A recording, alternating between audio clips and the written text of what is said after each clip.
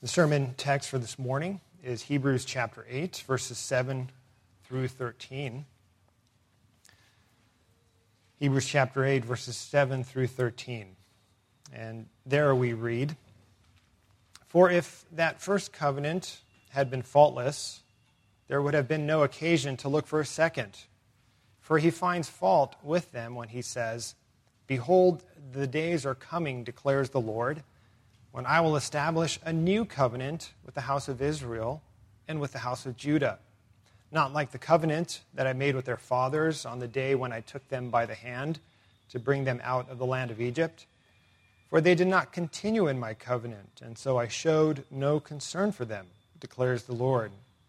For this is the covenant that I will make with the house of Israel after those days, declares the Lord. I will put my laws into their minds and write them on their hearts. And I will be their God, and they shall be my people. And they shall not teach each one his neighbor and each one his brother, saying, Know the Lord, for they shall all know me, from the least of them to the greatest. For I will be merciful toward their iniquities, and I will remember their sins no more. In speaking of a new covenant, he makes the first one obsolete, and what is becoming obsolete and growing old is ready to vanish away." We are in a series through the letter of Hebrews, and we've come today to this section that explains why the new covenant is better than the old covenant. And as we look at our text, we can see that the new covenant is relatively easy to identify.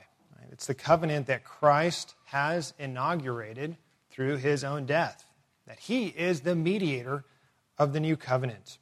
This is exactly what he said to his disciples in the upper room during the Last Supper, there in Luke chapter 22, verse 20, where as he took the cup, he said, "This cup that is poured out for you is the new covenant in my blood." So that is the new covenant. But you might be asking yourself, well, what is the old covenant that the writer of Hebrews is referring to? What's this old covenant that he's talking about? Now, there are many covenants in the Bible. We know that there was one with Adam, with Abraham and Moses, and even with David. So which old covenant is the writer referring to? Well, friends, as we consider the answer to this question, we have to understand that all of the covenants in the Bible are connected, that there is a unity in the covenants. They are all under God's one covenant of grace. And each of the covenants within the covenant of grace unfolds more and more of God's plan of redemption as the Old Testament, as Scripture progresses. Over time, God revealed more and more to his saints about his coming salvation through his Messiah. And he did so with each of the covenants that he revealed to his people. The covenant with Adam, the covenant with Abraham, and Moses, and then even with David, revealed more and more about God's coming salvation through the Messiah. They all pointed his people to Christ, to the new covenant that Christ would inaugurate. You know, when I first started learning about covenant theology, it was a bit confusing for me because I was separating the covenants in my mind a little bit too much. I was seeing them as distinct rather than connected together. And it wasn't until I was reading a book and I saw a diagram, and I love books with pictures, and the author included this wonderful diagram in which he showed this overarching line that was labeled Covenant of Grace, and then under that overarching line, he had the individual covenants listed. The covenant with Adam after the fall, covenant with Abraham, and then with Moses and with David, so that they were all showing themselves to be under that umbrella of the covenant of grace. So that then I understood, and I hope you understand this morning, that it's all essentially one covenant with different administrations. This is important for us to grasp this morning because in our passage, the inspired author is going to contrast two covenants. The Mosaic covenant that we read about in Exodus chapter 24 and the new covenant. So he's going to contrast them, show how they are different. But he's not going to do so in the sense that he wants to show that one is bad and one is good. But in the sense that, one was instituted by God, inaugurated by God for a time, the covenant with Moses and with Israel. But that has now passed away, that has faded away, and that God is now relating to his people under the new covenant, under a better covenant, a superior covenant. So I don't want us to, as we work our way through this text, to think in stark terms. Old covenant bad, new covenant good. That's not what the author is getting across as he is led to write by the Holy Spirit. But I want us to think instead in redemptive historical terms of God's unfolding revelation to his people. And as more and more is revealed, more and more is understood. And therefore, what is old is now passing away because, as the scripture says, the new has come. See, the old covenant under Moses with Israel was good for the time that God instituted it. But now it has to be put away because a new superior covenant has come and it is mediated through the Lord Jesus Christ. This was important especially for the Hebrews to understand. Because remember that, as we've been saying throughout this series, that their situation was not unlike ours today. They were tempted to turn away from Christ. Their temptation was specifically to turn back to the old covenant way of worship and relating to God. They were mostly Jews who had put their faith in Christ, but now because of persecution and because of immaturity in their newfound faith, they were tempted to return to Judaism, to the old covenant way of worship and relating to God. And so the inspired author of Hebrews writes to show them that the old covenant has faded away. It has passed away because the new superior covenant has been established by Christ. And we need to see in the text, loved ones, we need to see in the text that this was God's plan all along. This is nothing new. How do we know that? How do we know that it was God's plan all along that the old covenant might be put away because of the full redemption that had come in Christ through the new covenant, the fulfillment that had come in Christ? Well, the way we know that, as we look in our passage in Hebrews, is that the inspired author quotes from the book of Jeremiah. So it's a book that was written over 500 years before the Hebrew Christians were even alive. And it was in this book that the writer, Jeremiah, shows that this new covenant was God's plan all along. This was God's will. This was God's decree that what was only shadow in the older covenant would become a reality through his newer covenant. See, if the old covenant under Moses had been able to accomplish the salvation of God's people, if it had been able to redeem them, if it had been able to fully and finally cleanse them of sin, the writer of Hebrews says, God would have never inaugurated a new covenant because that one would have been perfectly fine. It would have accomplished what God had desired for his people. But it wasn't able to, was it? We know that from the scriptures. We know that even from our reading in Exodus chapter 24, as the people said, all this we will do. And yet, they did not keep God's law. This is the argument that we see here in verse 7 in our text this morning. The writer says, "For if that first covenant had been faultless, there would have been no occasion to look for a second. His conclusion is it was with fault, and therefore a second had to come. And look at the language, loved ones, that the inspired author of Hebrews uses to describe this change in the covenants from old to new. Look at verse 13 especially. He says there, in speaking of a new covenant, he makes the first one obsolete. And what is becoming obsolete and growing old is ready to vanish away.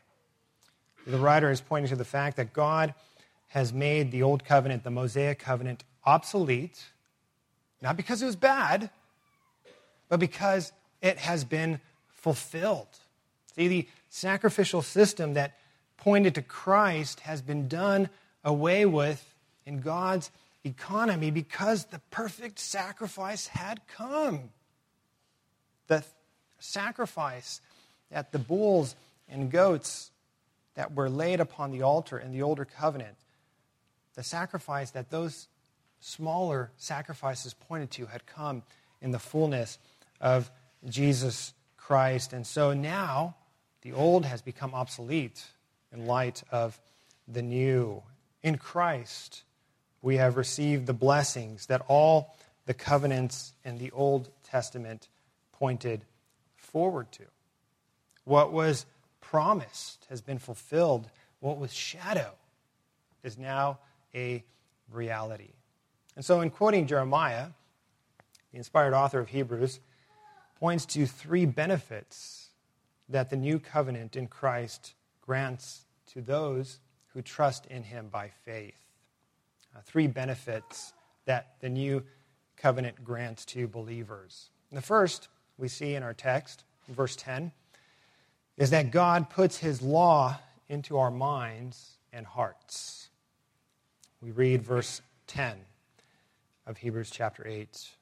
For this is the covenant that I will make with the house of Israel after those days, declares the Lord. I will put my laws into their minds and write them on their hearts, and I will be their God, and they shall be my people. So remember, he's contrasting the covenants. And what we see is that in the old covenant, God gave his people the law, but that covenant did not give God's people the ability to love God's law and to keep it. God's people in the older covenant did not have a heart or an inner disposition and desire to obey God. This doesn't mean that nobody in the older covenant had a renewed heart, but it means that only a small remnant did. And those that did have renewed hearts, we know, enjoyed fewer privileges than Christians do today, because the coming of Christ and the fullness of God's plan of redemption had not yet fully been revealed. You might say that those in the older covenant were living in the dawn of Revelation. While you and I live in the light of the noonday sun, we have the full revelation of Jesus Christ in the newer covenant. We see how he came, how he died, how he was raised, how he ascended, how he continues to be our prophet, priest, and king. We see all of those things. We see those things that those in the older covenant only saw in shadowy form. And so, as we think about this, we can ask ourselves, what's so new about the new covenant?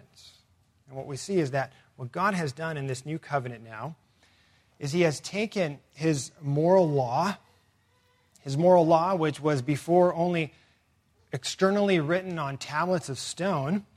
He has taken this law and he has written it on our hearts and minds. He has internalized it in his people. So now, loved ones, you and I not only know God's law, can not only read it, but we also have a God-given desire to obey it. It's been internalized for you and for me. See, this points to the work of regeneration by the Holy Spirit. This was the the dramatic change from the old covenant to the new covenant, that dramatic change that happened at Pentecost when Christ poured out his Spirit upon the church. That moment when the Spirit was poured out in order that God's people might experience God's sovereign grace through regeneration, that it was at that moment that his law was engraved upon their hearts and their minds. And that is the moment that the prophet Jeremiah was pointing to in his prophecy that the writer of Hebrews cites in our text. Sinclair Ferguson explains it this way, and I've included this quote in 2 places in the bulletin because I really want you to read this quote and understand what Sinclair is getting across. Sinclair Ferguson, he explains it this way. He says, New covenant believers receive such a fullness of the Spirit that sometimes we struggle to understand the conditions of believers in the old covenant. The Spirit withheld the fullness of his manifestation, and only some experienced a heightened revelation of his goodness. While this was more than sufficient for faith and worship, New covenant believers enjoy the astounding privilege of seeing the Almighty God in the face of Jesus Christ. Jesus promised this blessing, and he fulfilled his promise at Pentecost, the unique event at which he poured out his Spirit in rivers of living water to his church. You can compare it to a dripping faucet in the older covenant to a fire hydrant in the new covenant, as the Spirit is being poured out in his regenerating power upon the church. And loved ones, notice in our text, Hebrews chapter 8, especially verse 10, that the faith that is brought about in the believer's heart and mind is both in his and her heart and mind. This is very important for us to notice. Our mind in this text and throughout the Bible, when it speaks of the mind, it represents how we think and how we understand truth. And so by the Spirit, by the regenerating power of the Spirit, we are given understanding. The gospel that was once foolishness to us is now understood by us. We see the beauty of Christ as it is proclaimed to us, as he is proclaimed to us in the gospel. As Paul says in 2 Corinthians chapter 3, the veil that was once over our eyes has been removed. But not only does God regenerate our mind and give us a new mind, the mind of Christ, but our hearts are also renewed. The heart that represents our will and our affection, what we desire.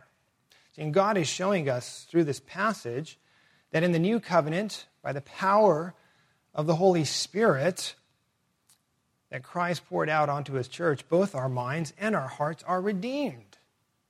So we both understand the gospel and what pleases God, but we also desire what the gospel points to, what God teaches us in his word. We also desire to know Christ and him crucified. We want the things of God rather than merely having a knowledge or an intellectual assent of them.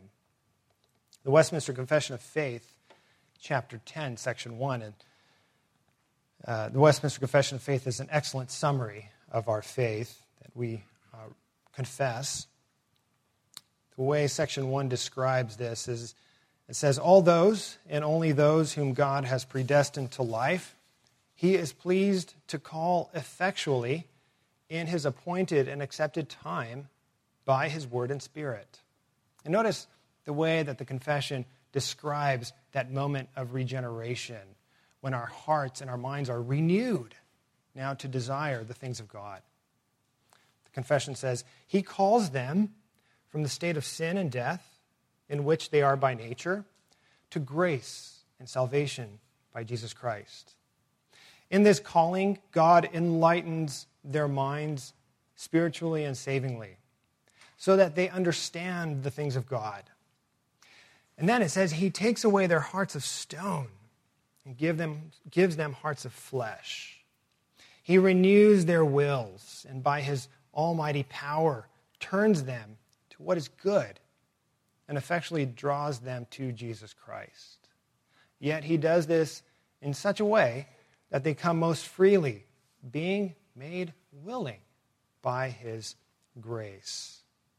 So you see, the text in Hebrews chapter 8, the whole newer covenant, the Westminster Confession of Faith is pointing us to the fact that the Bible here is referring to more than just a conscience, right?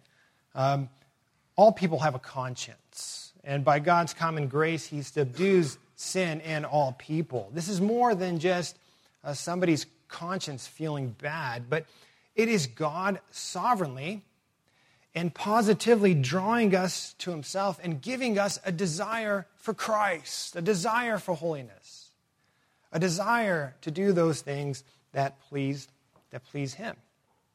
I experienced this personally my freshman year of high school. You know, growing up, I grew up in a Christian family.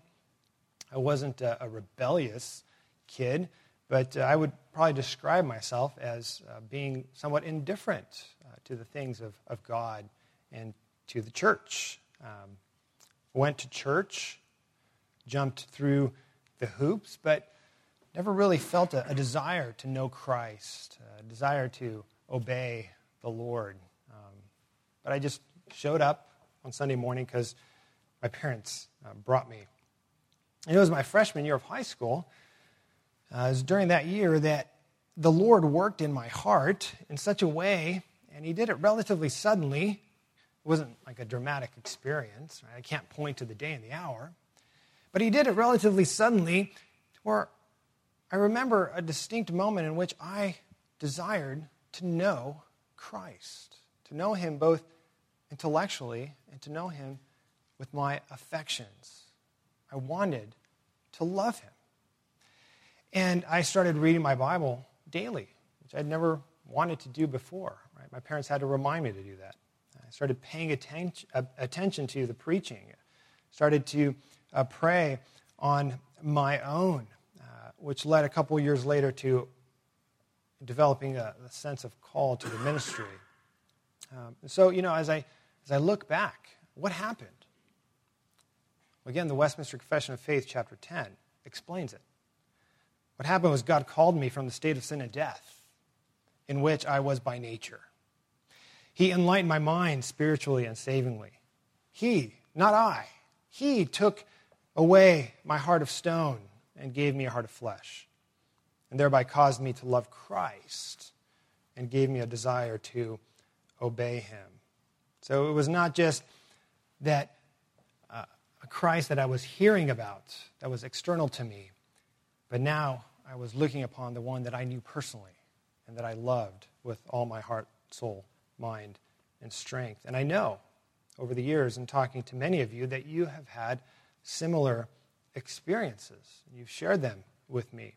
That by the power of the Holy Spirit, loved ones, poured out in the new covenant, God has made you and me willing and able to believe, has given us a desire to love Christ more than our sin, to desire Christ more than the fading sinful pleasures of this life.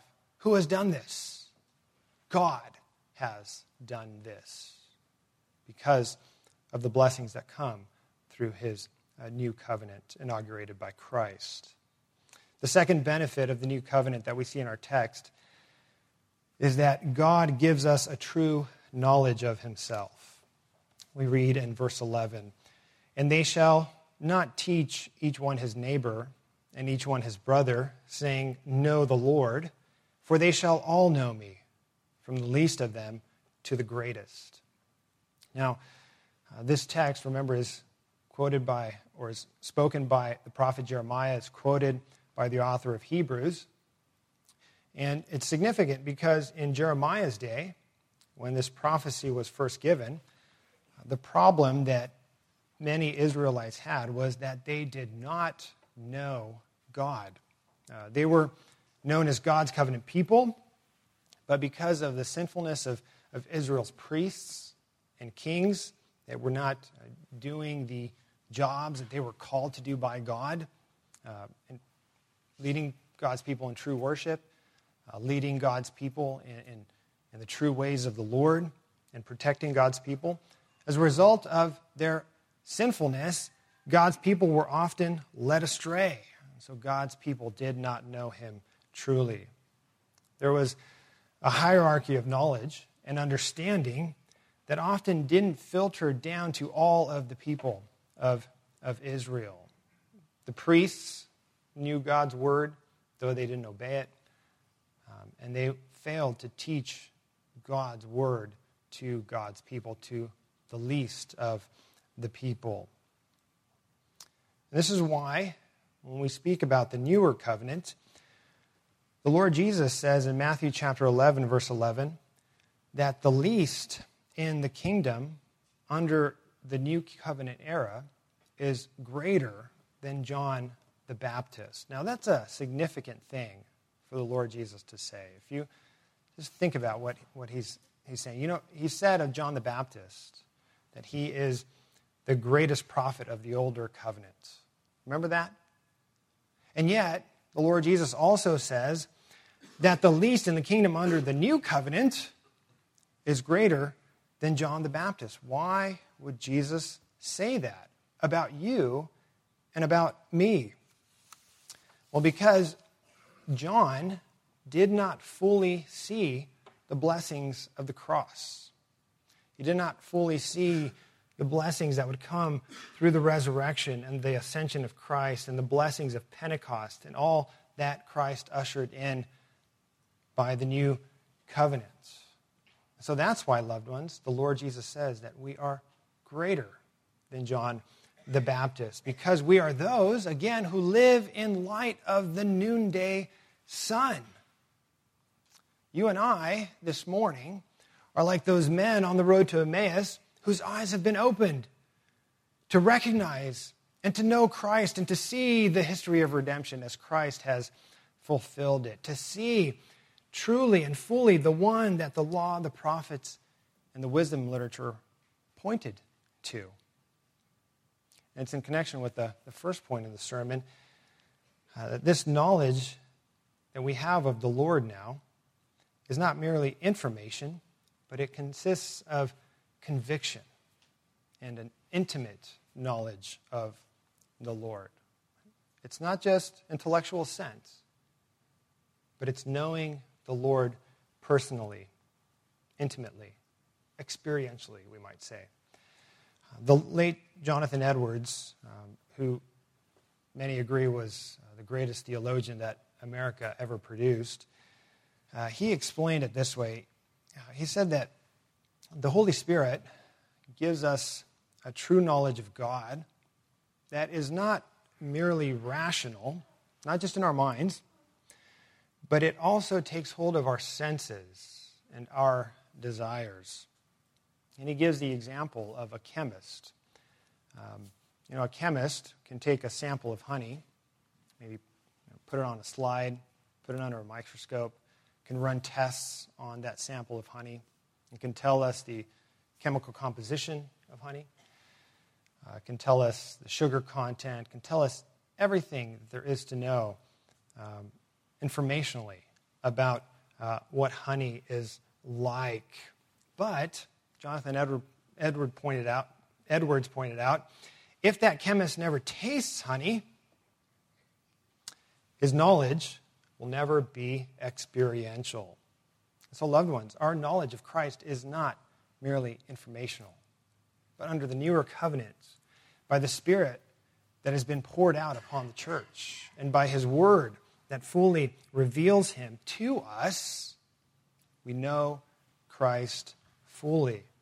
And so when we speak of Christ, we don't just give facts about him like we would speak of George Washington or Abraham Lincoln, but we speak as those who know him personally, who love him, who are in union and in communion with him. And the third benefit that we see in our text of the new covenant is that God forgives our sins. Now, verse 12 we read, "For I will be merciful toward their iniquities, and I will remember their sins no more."